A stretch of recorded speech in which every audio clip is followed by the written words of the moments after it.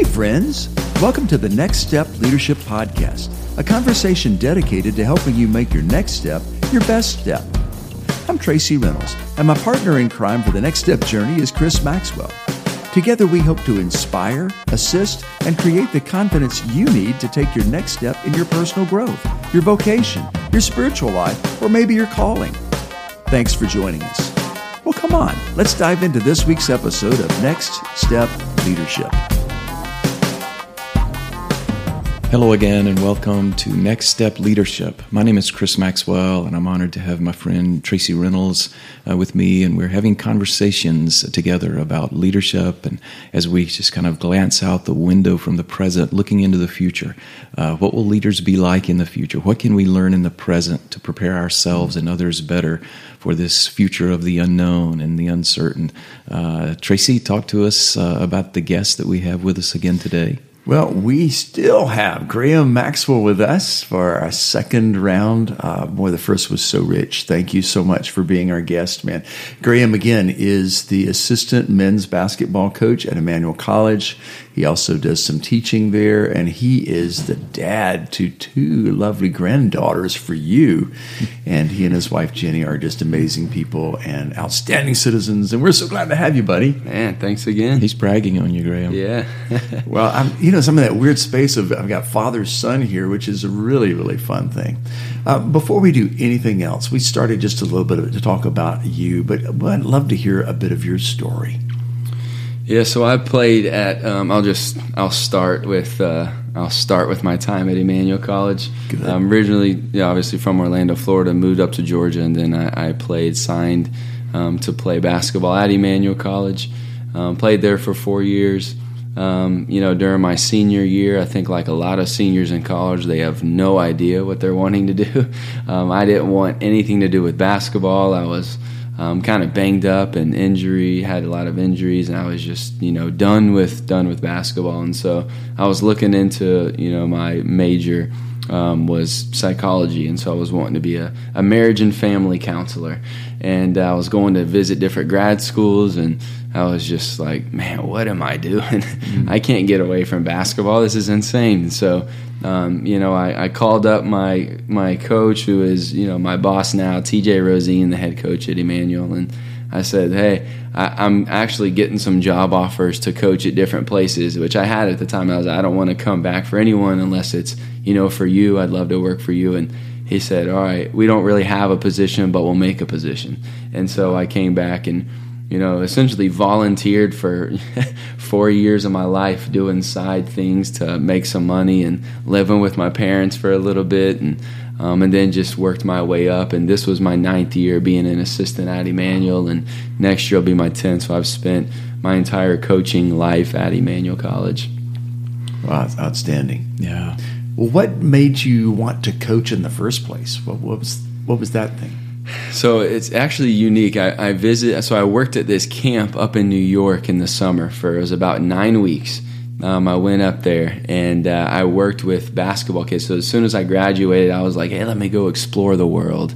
And I just went up to New York and worked this camp, and kids stay the entire time up there, and I just was able to be the basketball instructor up there for another guy, and I just was like, man, I'm reaching these kids through basketball, and I loved it, and I am so competitive.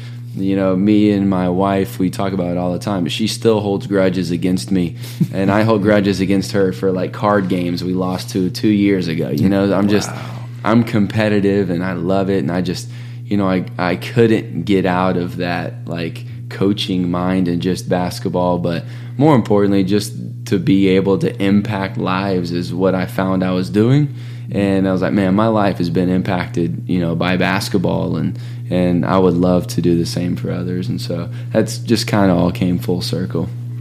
Well, that's great, Graham. Thinking back, to those times we were unsure of the steps you would take, and how it all worked out for you to be a leader. Mm-hmm. One of these next step leaders, and working there at Emmanuel College. What is the other company that you're a part of, and working with Coach Rosine? Yeah, so I work for a company year round. We run camps throughout the summer. It's called PGC Basketball, and man, I can't speak enough about PGC Basketball. Honestly, PGC, it's called Point Guard College Basketball, but PGC basketball. And so I can't speak enough about them, and they have had just as big an impact on who I am as a husband, as a father, in my relationship with Jesus. Their impact has been so great on me in my life, and honestly, I get to speak to hundreds of kids every single summer. And so throughout my time, I've been working for them for 9 years as well, going on 9 years. Wow. And they've developed me into a speaker. And so I can go and speak with confidence, where the first couple of times I get up there to speak, it's like, I didn't know what I was going to say. And so they have developed me into a man in a lot of different ways. And so the good thing about PGC is it is aligned with who I am as a person. We get out there, they're basketball camps, they're 5-day, intensive basketball camps. But we have classroom sessions, so I get to lead a classroom session 3 times a day. And this podcast is basically what we are telling them about every single classroom. Every single day in the gym, we teach them basketball habits that'll serve them to play at the next level. But more importantly, and this is what fires me up about PGC, is I get to teach them how to be a leader that'll serve them for life. Very cool. That's good. Well, what are some of those good takeaways from what you are teaching through just your coaching role at Emmanuel, but also through PGC? Yeah, I'll give you 3 things that I have felt like have been the biggest influencers in my life, in my path, in my direction, that I feel like have impacted a lot of people along the way as well. My first year in coaching, I was unsure if I wanted to stay in it. I was like, I don't know if this is what I want to do. And I had a mentor of mine who was my youth pastor, and I came to him like, hey, man, I need some advice outside of basketball advice. I was like, I don't know if I want to do this. This is not what I imagined. And he just asked me a question. He said, are you giving this job all you can offer? And I thought about it, and I thought, well, not really. And he said, well, you don't truly know if this is what you want if you have like 1 foot in and 1 foot out. And to this day, I think that one single question has impacted my life more than any other, because you think about it as leaders. All of us are leaders in this room. It's hard to lead with 1 foot in and 1 foot out. And so I had to fully jump into the deep end and learn how to swim. But once I started swimming, I'm like, oh man, I love this. I tried to get out a couple more times. Like I can't get out of coaching. But that one question is, am I all in or am I halfway in? And you can't be halfway in anything you do. So that was the first thing. The second thing that has prepared me for many trials in my life, and I know is preparing me for trials that are gonna come. And it's just this viewing everything through the lens of, whatever happens is for my best interest. And that's not an easy pill to swallow. Something really bad could happen, and I'm just viewing it through the lens of, well, this is for my best interest. It's on me to figure out how I can grow in this situation. And that is, strictly from PGC and, the president, Mano Watsa, who is, man, he's unbelievable. You guys need to get him on here next. But he's awesome. But that is something that he is, instilled within me as well. And, the last thing I think is the combination of Emmanuel and PGC, and TJ Rosine does such an amazing job of this. It is, every player we interact with, every person we interact with, choosing to believe that they are doing the best they can with what they know. And that oftentimes as a coach, but, as leaders, we just like, man, they are not where they need to be, or they keep messing up. They keep doing the same thing. And it's on us to say, well, why are they messing up? Why do they keep making the same mistakes? And I think oftentimes it goes back to they've just never been taught that thing, or they've never been held accountable to what we are trying to hold them accountable to. Yeah. And so viewing it from they're just doing the best they can with what they know, and it's on us to teach them. And it's, oftentimes as coaches, we want players to be, really, really good, and we want them to be, the best they possibly can be basketball skill set wise. Or if they can't do it, the new thing now is to just transfer out and bring in somebody else in who's already ready. But I do believe a lost art is developing players. Like we got to be okay with doing some hard stuff if we want to see the end results of, man, we got them there, and they weren't there when we started. So those are the three biggest takeaways, I would say. Man, I love that. All in, right? That's the first one. Right. Second one was? Whatever happens is for my best interest. I as you were talking about that, I was thinking about, gosh, it's been almost a year ago when your mother was really sick. Mm-hmm. I mean, we don't talk about that much because it's hard to talk about. Yeah. But we nearly lost your mom. And wow. So I know it's not just words on a page. It's just not, but man, how did you get through that? I don't know. I don't know. I mean, I think family and like people around you, it's why it's so important to have others around you, because the amount of love that people showed us during that time was people I haven't heard from in forever. They just heard through the school system, and it meant a lot. Like, okay, I feel like my mom is going to be okay, but just the people, to know that people were thinking about us and praying for us was, it is. I mean, it meant a lot. I would say that's how we got through. But even in the midst of that, just knowing, it's easy to teach that stuff sometimes. I mean, It's never easy. Okay, granted.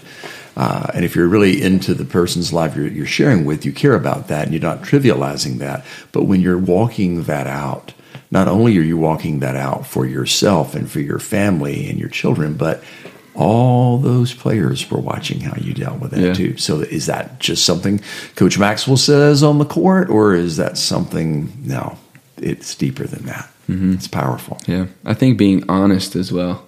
That I think that forms bonds that can rarely be broken. Yeah. And that is just honesty. When players would come and talk to me, I would just be honest. And that developed a stronger relationship between me and that player that was asking how was I doing. Right. And if I was like, oh yeah, it's good. Because again, we want to put on this perception of I've got it all figured out. But Graham, people don't learn from that. Right. People, aren't you finding that I lead from my vulnerability? And when I'm real, when I'm honest, when I'm authentic, when I actually just share appropriately, of course, because sometimes you don't want to get into the gritty details. It's not necessary. But just to say, man, I'm struggling today. This is hard. Thank you for asking. Yeah. Whew. That's rich. Yeah, we could get going down on a rabbit trail on this, but people often say, man, we can't deal with today's kids. You can. You just have to get vulnerable with them. Mm. They're desperate for honest conversations and vulnerable conversations because everything in their life is such a surface level thing. Mm. You got to think about social media. I didn't grow up with social media, but now it's like taking our entire world by storm. Everything they see is not real. It is not real. And so they're crying out, trying to have vulnerable, honest conversations. And that's how you reach today's generation is be open and be honest. And ask open-ended questions and listen. Just stay there and listen. I was thinking about a conversation I had with a student a few weeks ago, and they had to come see me because of some poor decisions they had made. And I have great relationships with many of our students, but I did not know this student personally, and so they didn't know what they were going to get into. It's like, what is Pastor Chris like? And they didn't know me well enough to know I'm just a nice guy, But I asked them a few questions, and I reminded them that they're not going to get in trouble telling me the truth. I'm a confidential source. You can be honest and transparent. And so they started telling me just a few stories, and I just stayed there with them, and I asked them deeper questions, and I gave them a chance to tell their story. Before it ended, we were both crying, and it was one of those moments where I could tell that they were desperate for an opportunity to tell their story. And so I was happy about that they were willing to tell their story. I was sad for all of the disappointments they'd experienced in life. And I was also sad when they told me that this is what they said to me. Graham, they said, no one has ever wanted to hear my story. Yeah. And if we are leaders for this generation and the generations that are all merging together in this world of now, that's how we have to lead, by listening. Something you said earlier, that they don't know what they don't know. They're doing the best they can with the knowledge that they have. That is such a wonderful reminder. And I want to go back to something you were encouraging each of us to not write off this next generation, but to step into our own discomfort, because it's probably not. It's just a lack of comfort thinking that, I don't know how to reach them. Yes, you do. It's the same way somebody reached you. It wasn't a sermon. It was a person. It was a relationship. It was somebody that cared enough to care about me and show me that through just showing up and shutting up, I guess. Right. Yeah. I mean, this, especially after I guess we're still in the pandemic. I mean, maybe on the tail ends of it, but there's still a lot going on. There's people without a doubt still struggling with this, and our world has changed. And if we want people to accommodate us and we want people to reach us where we're at, to me, it's as clear as day. But if we want that from other people, we need to be willing to do that for other people. Meet them where they're at, especially this generation. If we're trying to reach the lost, then I think it's in the words. We actually need to go out and actually reach the lost, not sit for the lost to come to us, because they won't. So good. Yeah. Graham, what are some final takeaways before we end this conversation? Things that you would like to just state again, or maybe for the first time, for people to be willing to take the next step? Yeah, I do believe the next step is taking a step. And we had a guy in, won't say any names, but he was a senior and he's kind of figuring out his life. And we're believers. All of us are believers here. And he's like, well, I want to make this decision. Like, here's the pros and the cons, and I've made a list. And but I also think this decision over here, like what he's figuring out for his next chapter in life. And I could relate. I do all these personality profiles. I am about as high of a thinker as you can get. I mean, I'm one of these guys, like I hold the gun and I aim, and I'm like, aim, aim, aim, aim, aim, aim, aim, and then shoot. Or people are like, shoot, then aim. And so I am a high thinker, and I work through that, but I can relate to that. Our player was in there and he was just open and honest, and he was just saying, but if this decision and this decision, and, we were just all together as a staff, and it was just saying, I told him, hey, you're going to be okay.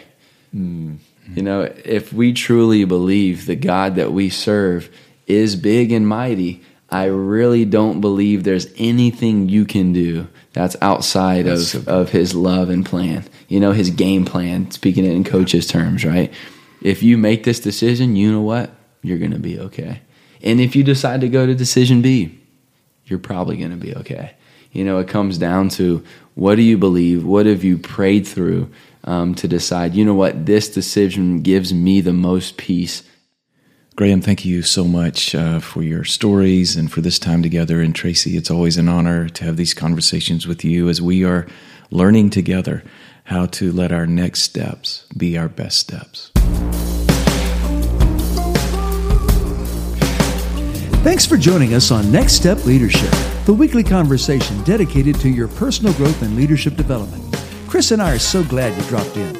You can find us on all your favorite podcast providers. Hey, do us a favor and hit subscribe. And if you really want to help us, give us a rating. We so appreciate your support. Chris Maxwell is the author of 10 books, including Pause with Jesus, Underwater, A Slow and Sudden God, and his latest book of poetry, Embracing Now.